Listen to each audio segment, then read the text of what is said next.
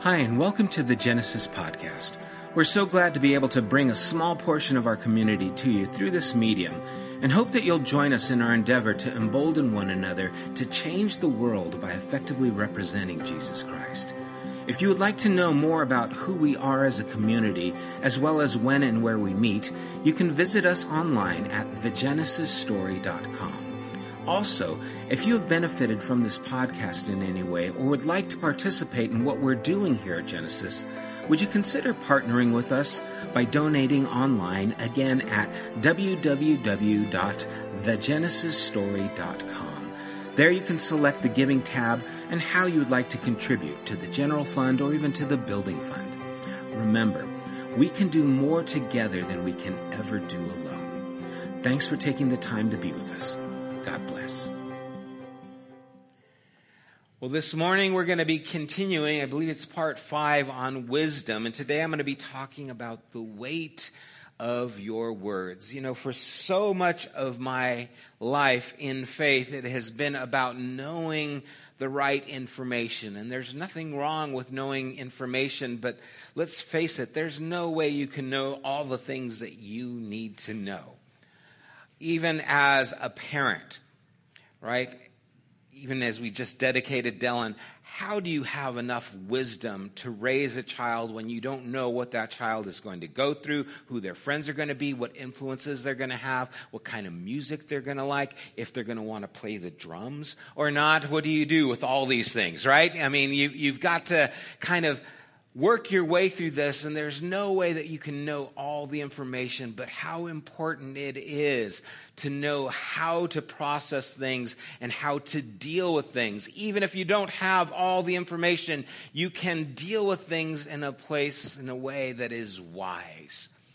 And that's what we're trying to do, is embrace this understanding. And it's an ancient tradition that talks about wisdom. Really, the scriptures are about wisdom. They're not just about giving you the right information. It's about trying to help us to live in this world in a way that is wise. And so these books of wisdom are here so that we can grow and learn how to step in to the situations that we encounter.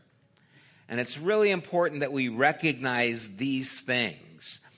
This morning, I want to talk to you about a big lie, 7th grade history, parenting and business seminars, self-help seminars, and a tour bus in Wales. Okay? When we talk about our words, the word that is used for word in Hebrew is devar. Everyone say devar. Now, that word is the same word that they use for things. So words and things are coming from the same word. You see, words have weight. Words are things. Words have substance. Maybe like me, you grew up hearing sticks and stones may break your bones, but names will never hurt me. That's a lie. I've been hurt by lots of names. I've been hurt by lots of words. They do hurt you, and they can wound you profoundly.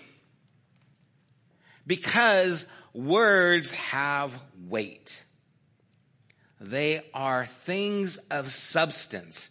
And unless we recognize that, we will treat them less than they deserve. In Proverbs 15, verse 4, it says, "The soothing tongue is a tree of life, but a perverse tongue crushes the spirit." There is the weight that is there. A soothing tongue brings life, but a perverse tongue, or a tongue that moves away from what is good, crushes the spirit. Those who guard their lips preserve their life, but those who speak rashly will come to ruin. Now again, these proverbs that talk about words are here to try and help us recognize that words are the material of life. Words are the things that carry on in us. It's like things that we wear. How many maybe have had a teacher that have told you that you're a loser and you're not going to amount to anything? I know some who have. And that has weighed on them. Or maybe you had a girlfriend and she said, let's be friends. And that weighed on you too, right? Or what if you had a parent who said, why are you so stupid? Or why can't you be like your sister? Or what if you have a spouse that says it was a mistake to marry you? Do you see how these things will weigh on you, that you will carry these things for years? How those words will impact your life in a dramatic way. Those things you will carry for the rest of your life. Except maybe, let's be friends, if you get another girlfriend, then you'll forget that one. But otherwise, they have a way of haunting you, holding you captive to these things. But in the same way that they can cripple you, they can also give you inspiration. They can give you life. You can hear things that change the direction of your life or how you see yourself. I remember I had a 7th grade history teacher. His name was Mr. Schifrin. I don't know his first name. It was Mr., but his last name was Schifrin, right? And Mr. Schifrin was a tough teacher. This was back a while ago, and if you were caught dozing in Mr. Schifrin's class or talking, he would take the chalkboard eraser and throw it at you and bean you in the head. That was back in the day, right? He was very accurate with those. It was kind of amazing to watch, you know. And this was back in the 70s, and so you could have a kid with long hair and get beamed with the eraser, and they'd have chalk on their head for the rest of the day. But I remember in Mr. Schifrin's class asking him a question about the Roman Empire. I think that's what we were talking about. And I asked him this question, and he stopped and he paused, and he said, Mr. Scotty, you're very insightful. You got a good head on your shoulders. Now, I can't tell you what the question was that I asked him, right? I don't have a good memory, but I got a good head on my shoulders, right? I carry that with me to this day. I remember how I felt when he said I was insightful. I looked around the room and wanted, yeah, you hear that, guys? Mr. Schifrin thinks I'm insightful, and I've got a good head on my shoulders. Now, I didn't always prove him right, but that carried with me. That stayed with me for years. And I don't know why it meant so much to me, but I wear it to this day. And these words that have substance, they're things that provoke us in healthy ways or in unhealthy ways. They can just clip us at the knees, or they can pull us up and hold us. And recognizing this is very important. I mean, think of how many times words frame an environment. I mean, maybe even this morning as we were singing these songs, there was a song that we sang, and those words set the atmosphere. You know, when Randy just stopped playing and we were all singing, it's like something changed. These words started to change the whole atmosphere in this place. You hear a song, those words mean something. I mean, think of how many movies you watch, and there's lines in movies that stick with you, and that we carry them even in our life. Toto, we're not in Kansas anymore, right? You go somewhere and you can spew off that, Wizard of Oz, or Houston, we have a problem. And we all know what that means. Those words stick with us. They kind of hold on to these things. Your words are important. They can shape your home. They can shape how things are with you and your family. Proverbs 12, verse 18, it says, "The words of the reckless pierce like swords, but the tongue of the wise bring healing." Your words will frame that space that you're at. Imagine you go somewhere and someone sees you and they say, "What are you doing here?" "I just thought I would come by and say hello," right? It shapes how you feel in that place. But what if they say, "Oh, I'm so glad you're here"? See, those words change your perception of where you're at. And all they are is words. You see, we are unique in this way. Our words connect us to so much. One of the things I tell people when I train dogs is tell them, don't use words, because it doesn't mean anything to your dog. That's just free, by the way, for you guys who have dogs. All those things that you say to your dog, "Oh, Rex, get down, Rex. Oh, stop bothering him, Rex. Rex, don't do that, don't do that." That means absolutely nothing to Rex, by the way. All he hears is, "Blah, blah, blah, blah, blah, Rex, blah, blah, blah, blah, blah, Rex, blah, blah, blah, blah, Rex," right? How would you feel if that's all you heard, right? "Blah, blah, blah, Ben, blah, blah, blah, blah, Ben." You'd be, huh? And you wonder why your dog's neurotic. It's because you're throwing words at him that mean nothing. But to us, they mean something. To us, they have significance. To us, it sets a mood. And you guys know this. You're in relationships and one of you says something and the relationship takes a turn. Right? You're all happy. Everything's going great. And you serve your husband dinner and he goes, "Oh, we're having that?" "No, we're not having anything," right?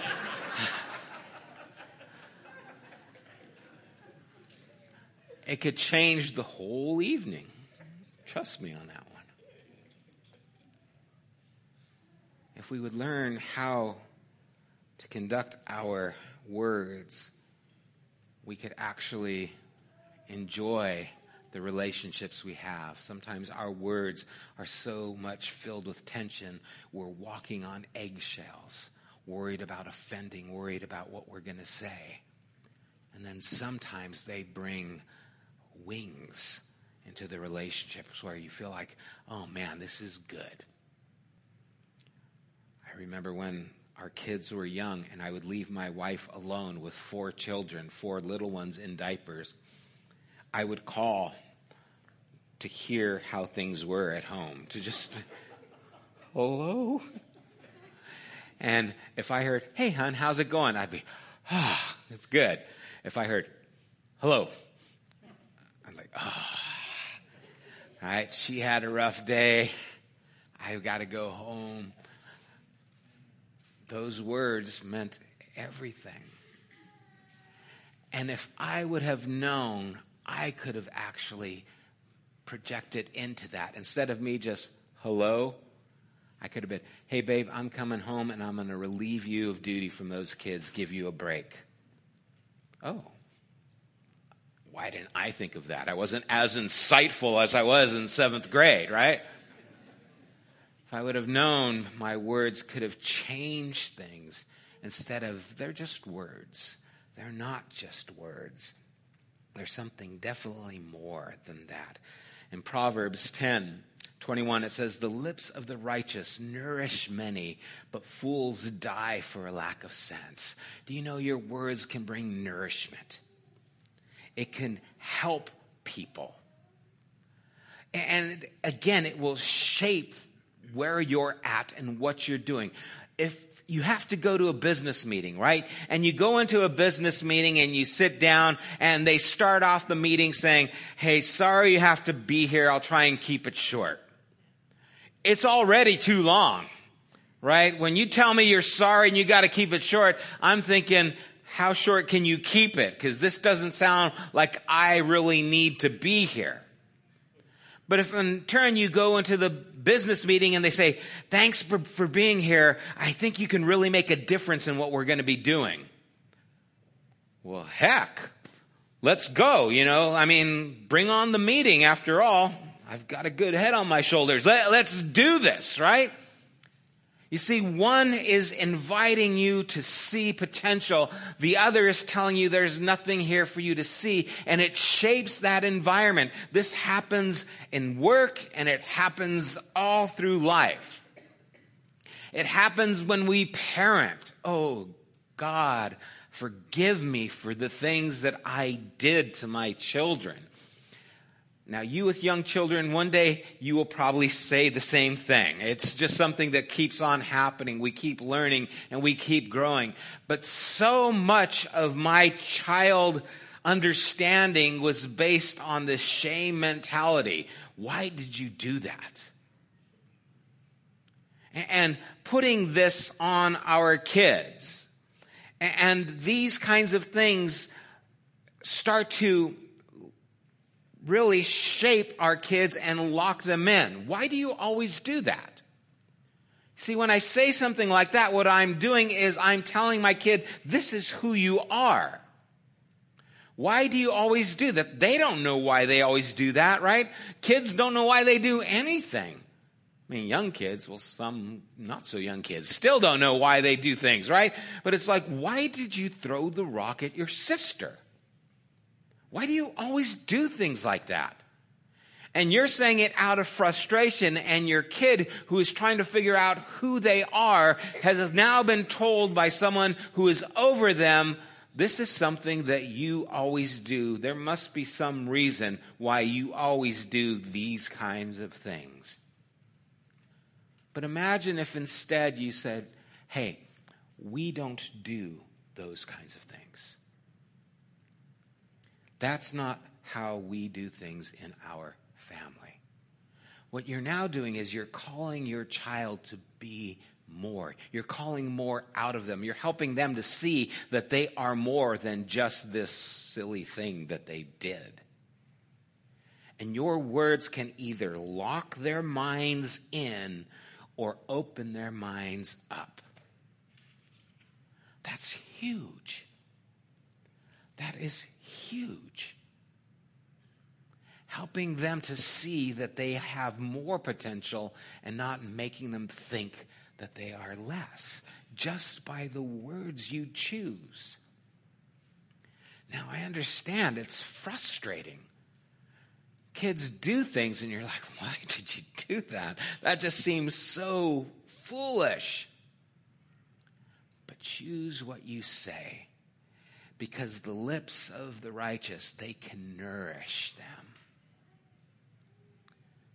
But fools die for a lack of sense. In other words, they don't know what they could do.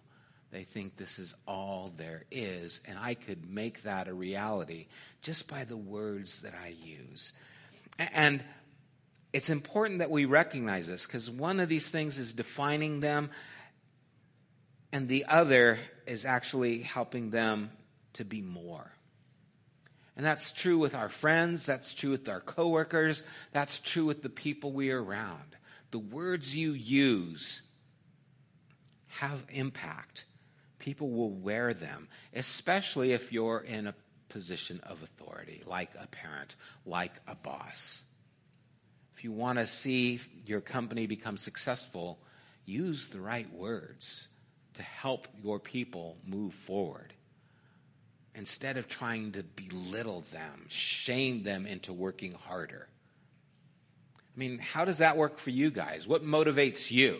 Someone telling you all the things you're doing wrong, or someone telling you, hey, I see potential in you? Right? So think about how we do those things. One of the powers of being in authority to kids or to whoever is the ability to call people to be a better version of who they are with your words. That you could call that out of somebody. You could call that out of your children. That you see things in them and you can pull that out of them. A few years back, I went to this self-help seminar. It was kind of like a poor man's Tony Robbins thing, right? And it was kind of like a 3-day action-packed thing where you're there from like 7 in the morning to like 10 at night, and you're doing work and you're conversing and you're being called out to be a participant in this. And so everyone is having to participate, and there's probably about 60 people in this group, and it was exhausting. And there was this one exercise that we had to do where there was this reenactment of if you were on a boat and the boat was sinking and only so many people could be saved out of the 60 people, how would you stand up and present your reason to be one of the people who lived in this, right? So all these 60 people have to stand up and say, I think I should live because thus, and present the case of why they need to live. And I got up and I said, well, I'm a follower of Jesus, and I am going to give up my spot for someone who I want to see carry on. I think it should be a mother of children because she's got, a responsibility of raising life. And I stood up and I gave this, because you have like a 30-second window or something to give your speech. And afterwards, the Tony Robbins leader guy, just chastised me. He just blasted me and said, your life is worth nothing to you? That you wouldn't fight to save your life? What about your kids? You're going to think they're going to be happy with you? And he and I went at it, right? In front of this room, I was just like, okay, we're going to go here. I'll go here. I haven't slept in a day. Let's go, right? And he and I just started going back and forth. And I said, well, my faith says that what I do is going to have a difference. They go, they won't have a difference on anybody. You'll be gone and you'll be forgotten, and no one will remember you after you're gone. Your kids will be, why did you do this and this? And I said, well, I don't think that's true. I think that my sacrifice will matter because it matters to me that someone died for me. And we just went at it and went at it and went at it. And then finally it stopped, because he had to keep going on. And I was just... And afterwards he came up to me and he goes, I appreciate your passion. Don't ever lose that. And I was like, okay, I don't hate you.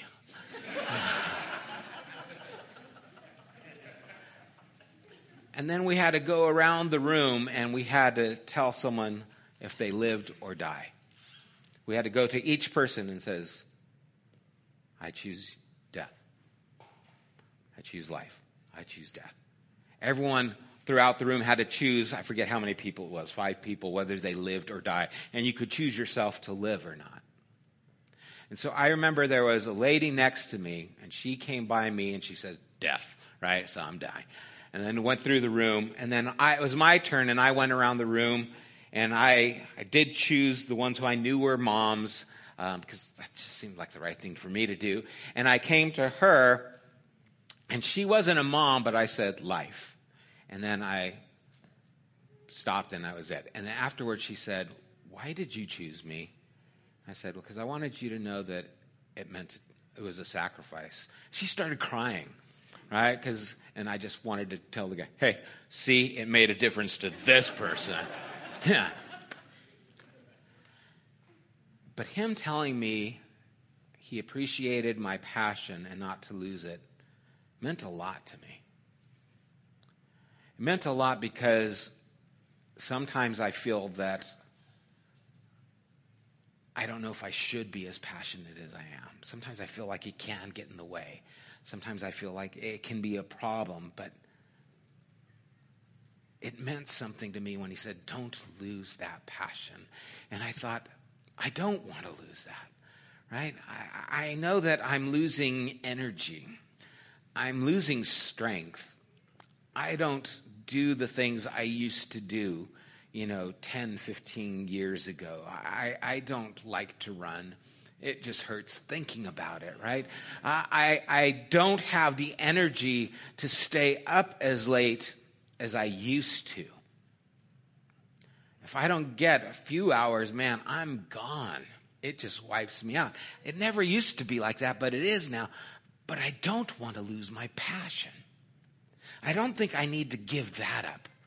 I just might have to go to sleep to regain it, but that's important. And it was validated by this man whose name was Dan at that time. And it was something that I held on to this day. See, our words are generative. They have the power to create, and they have the power to tear down. when you're stuck in a job or in a relational rut.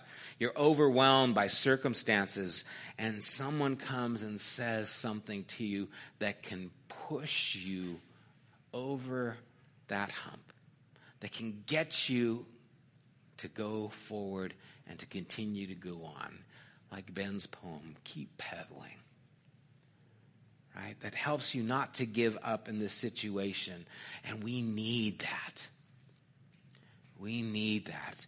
About 10 years ago, I was on a tour bus in Wales with the group that I was leading, and I was a wreck. I was emotionally a wreck. I was going to be finishing this trip in Wales, and I was not going to have a job, and I didn't know what I was going to do. I was going to maybe go in dog training, but it looked like I would not be in ministry, and so I wasn't sure what I should do afterwards, and I was kind of freaking out. And I remember just being in this kind of zombie-like state throughout this trip. And I loved these people and I loved being over there, but I remember just being kind of comatose throughout this trip. And I remember on a tour bus in Wales, I was listening to Erwin McManus, and he was talking about a passage in Samuel where Jonathan, Saul's son, pushed forward and did something that seemed stupid, it seemed reckless, but he pushed forward because he felt, what else am I supposed to do? And I can remember while I was hearing those words, something started growing inside of me, saying, you can't quit. You can't stop. You are not going to end here. You are going to push forward even if it's on your hands and knees. I get choked up just thinking about it because it was a pivotal moment in my life. And Genesis is here now because of the words I heard on that bus then. That said, you don't stop here. You don't quit. You move forward. And maybe those are the words you need to hear. It doesn't end here. You're not stuck. It's a moment, but you have the ability to push forward. You have the ability to carry things on. Here's some words for you. Your sins are forgiven. I don't know if you understand that. Your sins are forgiven. You see, Jesus, when he was talking, some guys tore open a roof and dropped this paraplegic down in front of him. And he looked at the man and he said, your sins are forgiven. He wasn't even asking for anything. He just told him, hey, I've got some good news for you. Your sins are forgiven. And everyone got upset at him. Who are you to forgive sins? What's going on? He goes, okay, get up and walk. Okay, now that's besides the point, but here's the good news. Your sins are forgiven. What does that mean? That means you are not going to be held accountable for all the crap you've done. Your sins are forgiven. Those words can change your future. I want you to look to the person next to you and tell them, your sins are forgiven. Now, a paraplegic got up and walked after that. You can get up and live after that. Wherever you are, I want you to know this. Your sins are forgiven. That's what Jesus does. You see, I mean, throughout Scripture, we see the weight of these words. Even in Genesis, in the beginning, God said, let there be, and there was. We see in John, in the beginning was the Word was with God, and the Word was God. It is the expression of God. It is these words that we can now take and hear them and be changed by them. Don't allow these words to go over your head and not penetrate your life, because they will change how you live. In Proverbs 18:12 21, it says, the tongue has the power of life and death, and those who love it will eat its fruit. There is power, there is substance in your words. They are things. They are tools in your hand. And you can construct and you can tear down. But there is power in those things. There is power in what you say, and there is power in what God is saying to you. And I want you all to know here today that your sins are forgiven. That this is Jesus' words to us. What are they going to do? How are they going to affect us? Will we stay crippled, or will we hear them, and will we get up and live? Let's pray. Father, I have for so long failed to see the value of words and the things that I say. Lord, I know there are many people who think, well, I have nothing to say, and they think that they have nothing to contribute, but they don't realize that their words are things. They are powerful, and they can build up, they can encourage, or we can tear down. And some of us, Lord, our own self-talk is destroying us. We're telling ourselves things that are bringing us down. And maybe part of what needs to happen is we need to change our own conversation that we're having with ourselves. One that is stopping us from moving forward and pressing on. God, I am thankful for all the people who have spoken into my life. From my mom to my teachers to people who have shared important things, who have encouraged me. Lord, I am here today because of the words spoken in my life. And Lord, I want to be able to do that to others as well. May we all take the power that is ours with what we can say and use it. Be wise because of it. We ask in Jesus' name. Amen. Let's stand together.